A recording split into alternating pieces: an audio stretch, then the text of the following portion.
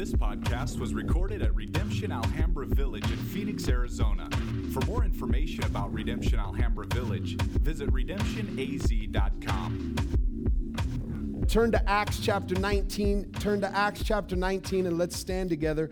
We're going to dive into Acts chapter 19 together. And I want to make a confession to you. As I'm reading through this, as I get to people's names, I'll start mumbling. It's because I don't know how to pronounce these names. And I've tried and I've listened and I've done what I can, but no matter what, I just can't form my mouth to say the names the way they need to be said. So I'm going to mumble through them. I figure if I say it fast and confidently, you'll think I know what I'm saying, okay?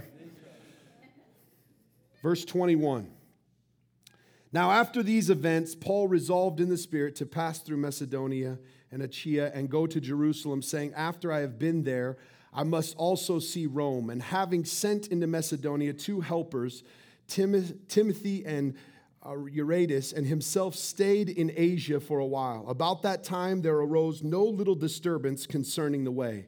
For a man named Demetrius, a silversmith, who made silver shrines to Artemis, brought no little business to the craftsmen.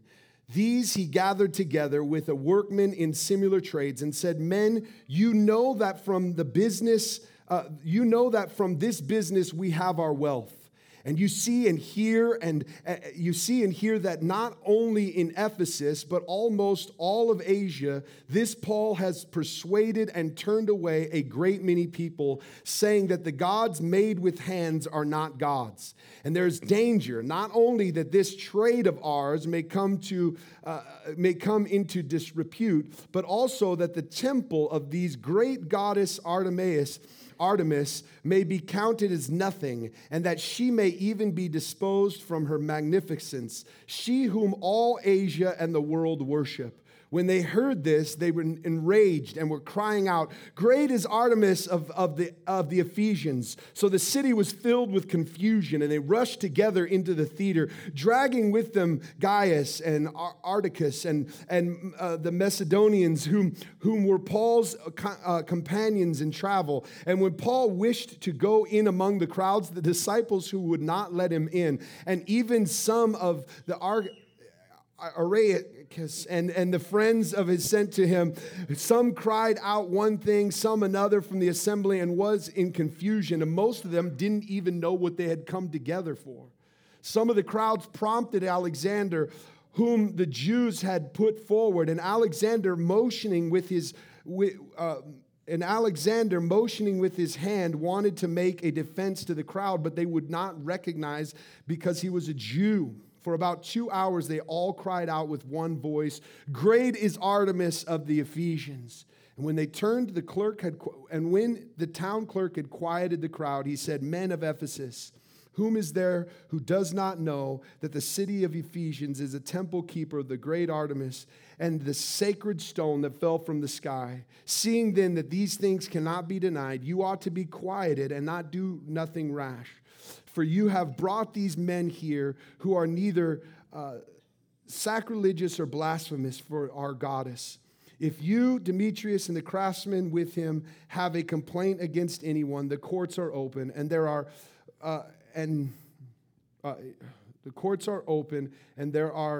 proconsuls. Let them bring charges against one another. But if you seek anything further, it shall be settled in regular assembly. For we really are in danger of being charged with rioting today, since there is no cause that we can give to justify this commotion. And when we had said these things, he dismissed the assembly. This is the word of the Lord. You may be seated. Now, to come back and preach this text is... some of you will say just classic Aaron, I always seem to land on riotous texts. And there's something to reading Scripture that I think we need to be aware of. One is we have things that make us hard of hearing. Can you say amen to that? We have things that make it hard for us to hear, and most of those things that make it hard for us to hear are bad beliefs about God, bad theology, if you'll let me put it that way, bad thoughts about what the gospel is.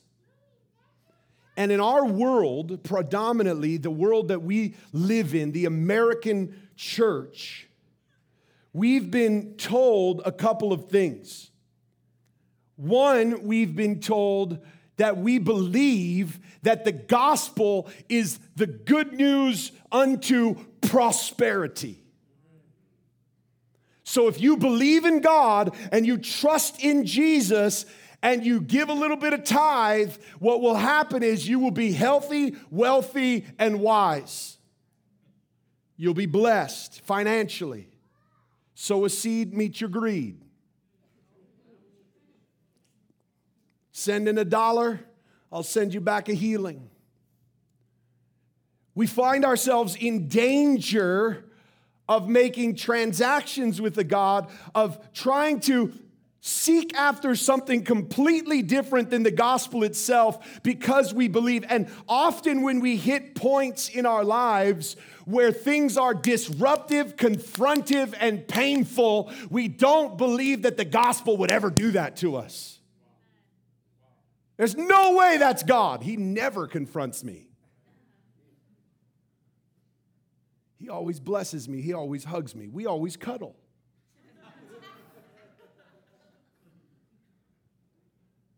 And the reality of what takes place in our own world, in our own lives, is our Christianity has become this fit into the American idea of what the good news is. The American dream, prosperity, health, wealth, has become the proclamation of the gospel. So because of that, it's hard for us to hear the gospel. The other thing is, it feels as if the church in America has completely lost all sense of the word discernment. Here's what I mean by that. We believe in all the gifts, like that God does all those kind of gifts, has carried on, prophecy, all those gifts, they've continued into our lives, and we get to see all the gifts being full. And then you have these people who, like myself, believe in the gifts, except for we believe the one gift that's passed away is the gift of discernment. That passed away with the apostles. Like we literally believe that we are not called just to proclaim the gospel, but that this gospel that is proclaimed is going to confront idols. Hear me on this. There are idols in every culture. There are idols in every workplace. There are idols in every family. There are idols in our hearts. There are idols that are still at work and controlling our lives. There are idols. And those idols are going to be confronted when the gospel is preached.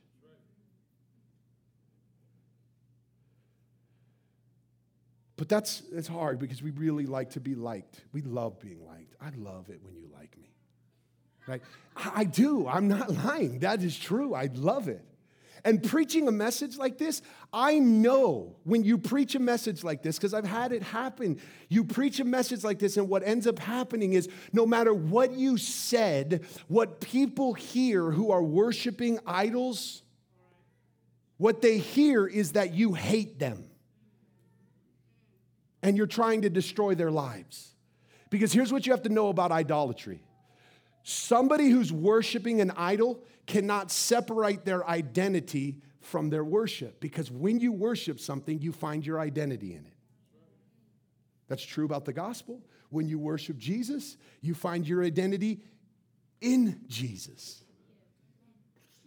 When you worship idols, you can't distinguish who you are from who that idol is.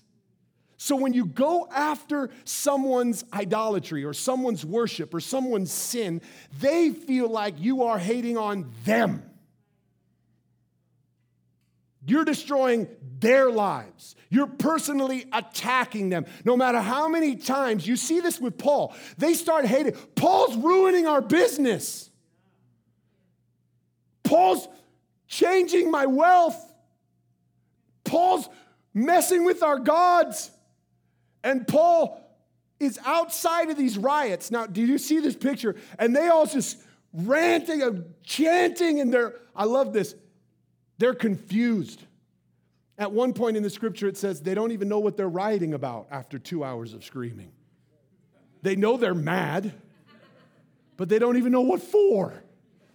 And Paul's like, let me in there. Let me in there. I'll try to talk to him. Let me in there. And they're like, Paul's destroying our life. And he's trying to come in. And the disciples are like, hey, Paul, it's probably better for you to kind of stay out for a while.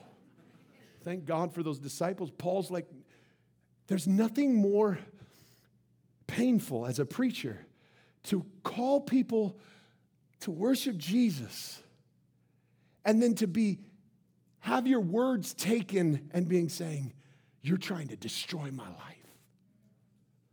Paul wants to come in. Let me clarify. I'm not trying to just ruin this guy's business. I want people to worship. He's outside trying to come in. They're like, no, stay out. They're going to kill you if you go in there. Everywhere Paul went, this was the reality of his life. Now listen, in our circles, like we're Reformed, Calvinistic, whatever it is, our circles, Paul's our guy. You know what I mean? He wrote Romans. He's like our celebrity.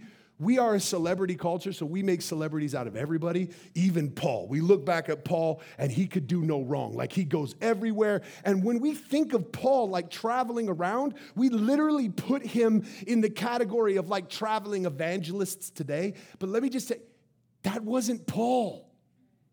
Paul was not a celebrity preacher who traveled around and just put up tents. Now, he built tents as a trade. He didn't even make money off his preaching.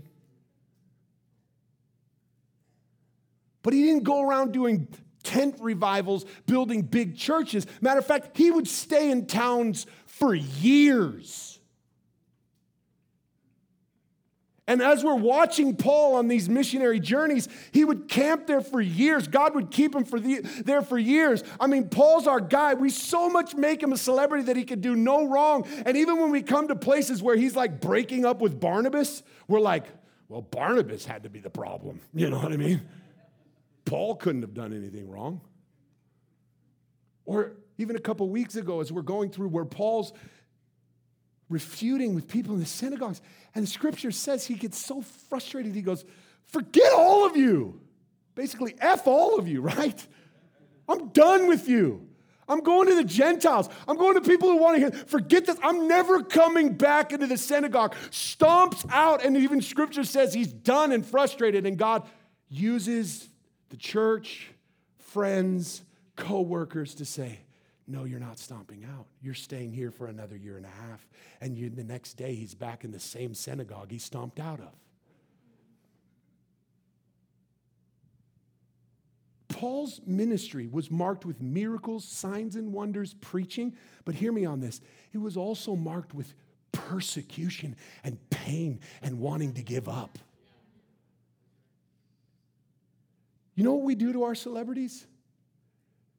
We talk about how great they are, how many great things they do, and we don't see the realities of the pain, the suffering, the persecution.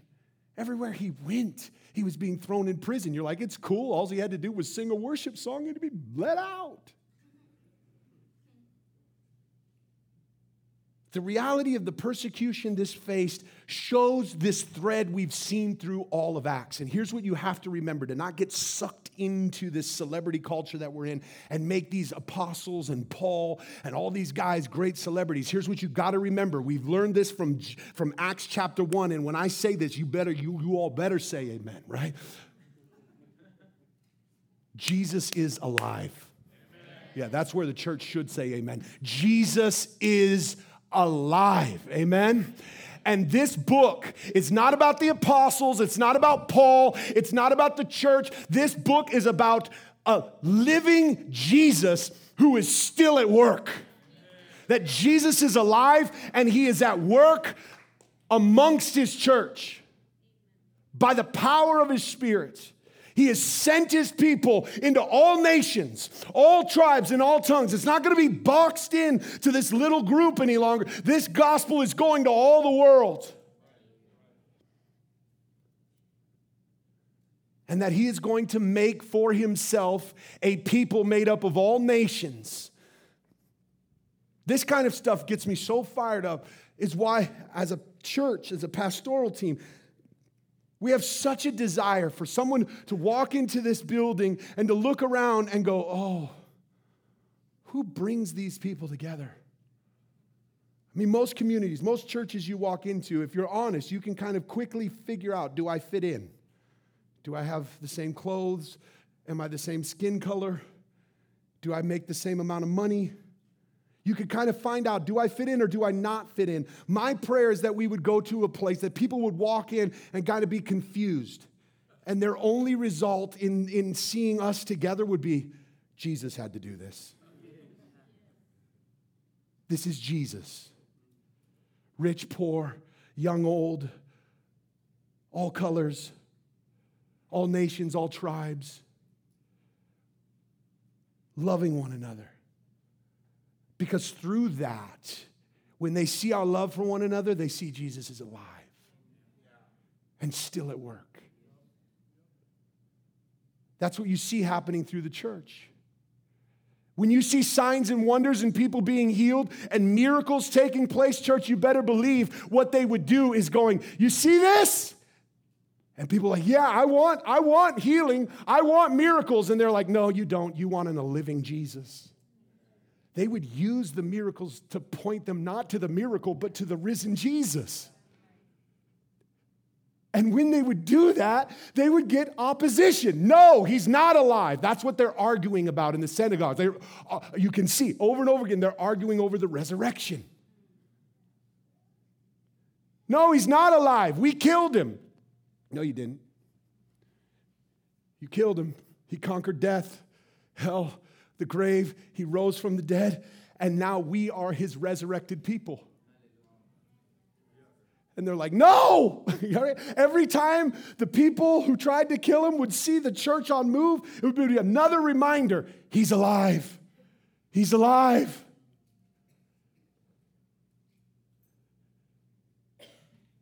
But not just miracles, church. Last week we saw that it wasn't just miracles, signs, and wonders, we've seen this over and over again, that bring people to see that Jesus is alive, but it's persecution and pain. And disruptions. I mean, you see, remember when Ananias and Sapphira didn't give in the offering? I mean, that's a crazy offering right there. They die, they get dragged out. Right after it says, man, people got scared and nobody wanted to join that church. That's what it said. And then it says right after that so many people started joining into the community and believing in God. What? Through the death of disobedient people. God doesn't just use healing and miracles to bring people to know him. Last week we saw this even with sons of Sceva, right? Dana was talking about it.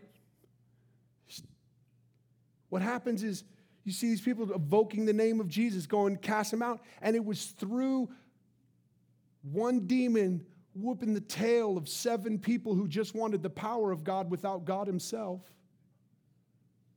that many people come to know who Jesus is. We see this continued thread taking place, and it's hard for us to grab a hold of this because in a sermon like this, it goes against everything we want to hear when we come to church of how we could be healthy, wealthy, wise, prosperous.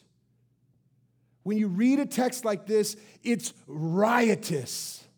It's disruptive.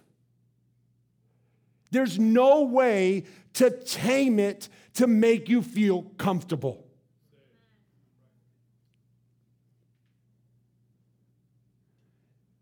And I know that if I stand here and I go after mine and your idols, there's a couple things that will happen. One, you'll get mad at me. Two, you'll get confused. Both things happened in this text. Both things happened. And as a preacher, there's a couple things I don't want. One, I don't want you to be mad at me. And two, I want you to have clarity. I'm trying to bring clarity. But no matter what, this kind of reality happens so often as the gospel is being preached. Some people respond in faith and trust and repentance, and other people get angry and get confused. I can't tell you how many people, even in this room, have been mad at me. Like I am personally coming after you and I want to change. I'm not, please let me in. No, Aaron, you better not go in there right now. They'll literally stab you if you go in there. I was saying, here's life. I was saying, here's true worship.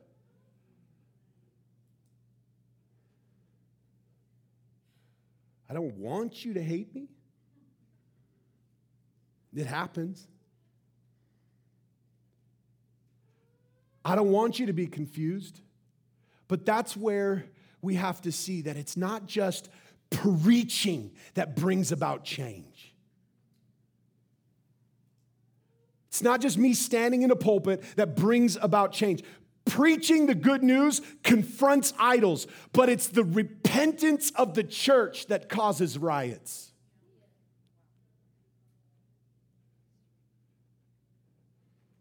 Now, I want you to notice something else, and then I'm going to take about, hopefully, 10 minutes-ish. But there's one thing I want us to see here. This church was not picketing idols. This church was not making statements of don't buy these idols. This church was not trying to close down these people's businesses for the sake of the gospel. This church just repented of their sin and was stewarding their money in ways that they should have been, and it affected culture. Hear me on this. We as a church are not called to picket, protest, and try to close down businesses. Our call is to repent of our sin and humble ourselves and turn from our wicked ways, and God will use it to change things. He'll use it. He will use our repentance to change things. But so often we spend all of our time, change it. You guys got to close this industry, stop this. And listen, it does need to stop, but we keep funding it.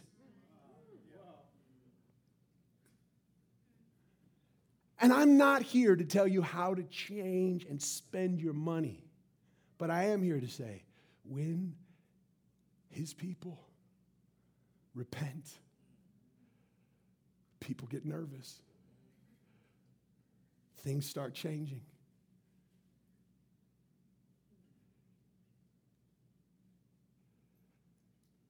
I think a lot of us can relate to this, that we're not taken very seriously because we have a lot of really good sermons and not a lot of repentance. Right? A lot of good advice for the world on how they could be better culture. A lot of good ideas for how we could really help. But when they really start taking notice is when it affects their gods, their wealth. Now listen, the only way we're going to confront the idols in our culture is when we start to see that those are our idols. I could go after so many cultural idols because I know for a fact the idols are there, and I think part of a missionary's job is not only to proclaim the good news, but to expose the idols. A missionary's job is to reason and walk through and talk to and show that these idols are trying to trap and destroy. These things are there, and there's so many in our culture. Listen, if we start, there's no way I could go into all the American Idols, and I'm not just talking about, the TV show, right?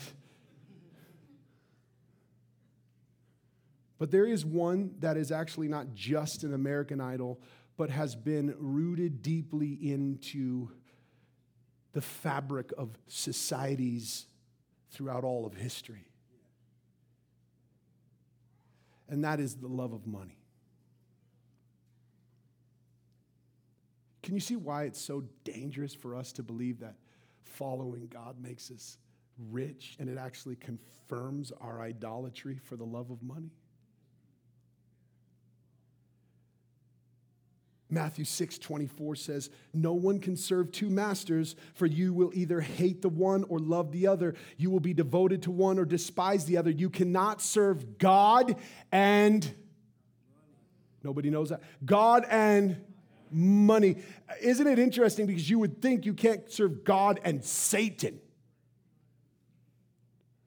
But Jesus, in his words of calling us out of this worship of these idols, he chooses this love for money as the greatest pull for our affections. The greatest pull for our worship, devotion, and service that is competing with God himself. Nothing can compete with God. But if there's anything that's trying and making a dent, it's the love for money. 1 Timothy chapter 6 says, "But godliness with contentment is great gain. For we brought nothing into the world, and we cannot take anything out of this world." Every time I hear that, I can just picture my dad. I tried to run away one time, and he said, "Take your clothes off." I said, "What? It's weird, you pervert, He said, "No, you came into my house naked. You're leaving my house naked, right?" I said, "Fine, I'll stay, weirdo," right?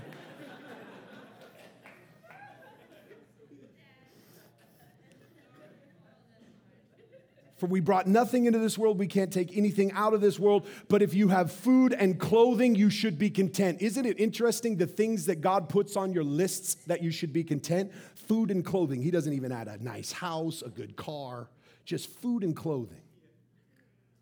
But those who desire riches fall into temptation, into a snare, into many senseless and harmful desires that plunge people into ruin and destruction. For the love of money is the root of all kinds of evil, and it is through this craving that some people have wandered away from the faith and pierced themselves with many pains. Hear this. It's saying there are many people who have literally walked away from their faith in Christ for money.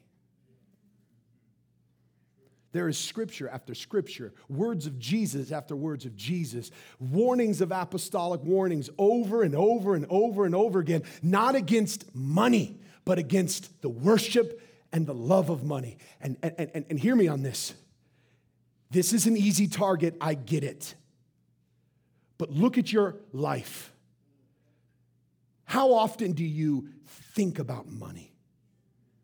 How many of your decisions are based on money?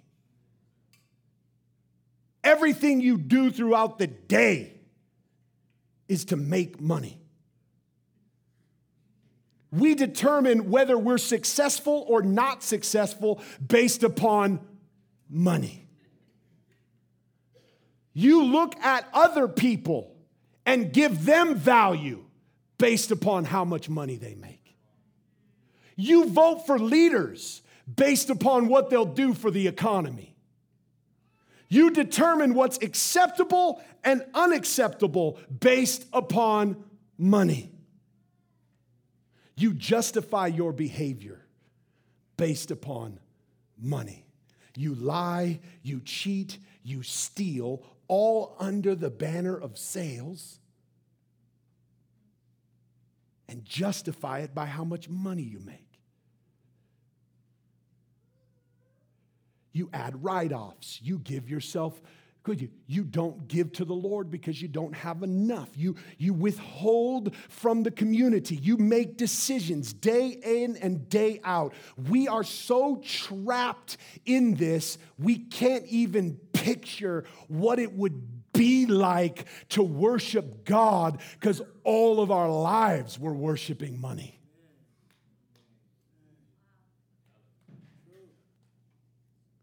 And that doesn't matter how much money you make. You could be rich or poor and still worship money. Our country worships money.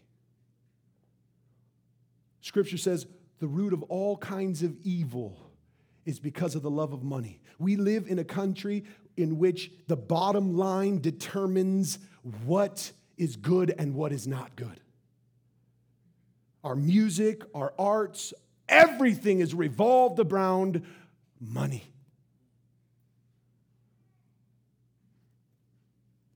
And it would be easy for me to sit up here and go, look, it would be easy to kind of throw grenades at obvious sin industries that are literally funding our economy. The sex trade, the porn industry, the drug industry. Continued funding of the economy, that if we were really to repent of these obvious choices, if we were really to repent of what these things are doing, if we were really, it would literally crash our economy. Take those off the table, and we are shocked when people of other skin colors are treated differently, and we call it systematic racism in our world, and we go, nah, there's nothing like that. That's not a problem. Why? Because if we did, we would have to admit that many of that racist roots is rooted in bringing in people for free labor that has fueled our economy.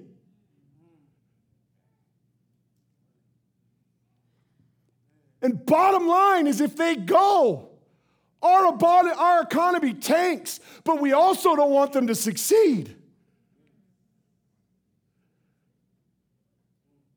So we deny it. We ignore it. We make excuses. Why? Because what would repentance actually look like? I don't know for the country, I'll tell you that. Because I'm not sitting here trying to say the country needs to repent when I could just look at the church and see that the church is fueled by that same greed. They hire, they fire, they start ministries, they buy buildings, they make decisions, all based upon the love of money. And we look out there and go, everybody just wants money. And we haven't even repented ourselves. This is not about us looking and saying this idol is out there because it's easy to spot if you would just open your eyes and have discernment. The reality is this call is disruptive to me, church.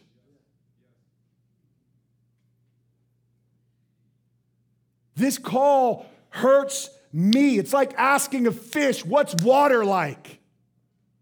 They're going to be like, I don't know. I just swim in it every day.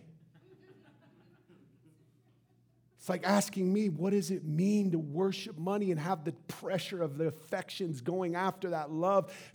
It's just around me. It's everywhere. I can't get away from it.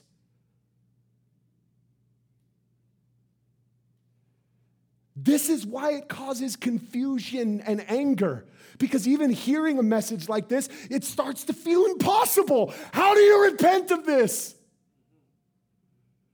Should I just give all my money away and just live poor and not having? No, that's not what they did. They started not buying some things that God had convicted. They started giving generously and taking care of the poor. They started helping the orphans and the widows. They started living with that and living as stewards, generous. It wasn't just get rid of it all. They served with it. See, we try to make it easy and just, I shouldn't have money. That's the big, I shouldn't have money. That's not the issue. It's the love of money. It's the bottom line of how we can't even separate ourselves from this idolatry, and you can see how this causes great confusion. And it's disruptive. So let me give you a couple of things that I've tried to do as I wrestle with this, because the hard part for me as I read this text is seeing Paul trying to run back into the court and just let me talk to him, let me talk to him.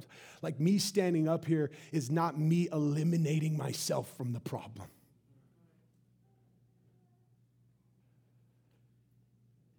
But there's a couple things we really need to do, church. Because we could sit around here and go, how can we be this kind of church where it just causes upheaval in the world? Repent. Repent. And let God bring the kind of cultural impact that it's going to bring. Repent. You say, what does repentance look like? Well, we talk about this often with the gospel and vocation, and a lot of times we talk about what does it look like to be a man who works or a woman who works for the glory of God rather than for a paycheck. We talk about that a lot. Your work is worship, for sure. But also you know that when you go into a workplace, not only are you working hard and you being amongst people and living and showing what working for the glory of God looks like, but often in your workplace, you're going to run into confronting idols. That means that you don't outwork everybody and work more hours than everybody else. It means when you are submitted to the gospel, there's a time to work and then there's a time to clock out and care for your family. That means, and care for your community. That means we can't just keep making excuses that all of my life I'm about the dollar and I got to go out and make money and I got to do this and I can't be around the people of God and in the church and I can't give because I'm taught that we've got to start fighting the idols of our vocation if we want the gospel to be seen. Yes, work for the glory of God. And yes, be a light into that workplace. But what does it look like for us to repent? And I'll just give you 4 things and then we'll pray. One is at least recognize. Recognize that your heart is drawn toward the worship of something else. There's desire. Recognize the idol. Don't ignore it. Recognize it. 2, see that your idolatry doesn't just affect you, but sin is bigger than just personal issues. Our worship affects us for sure, but it also affects our family and our community and our nation, and it affects those that our sin is cosmic in scope, that sin has affected everything.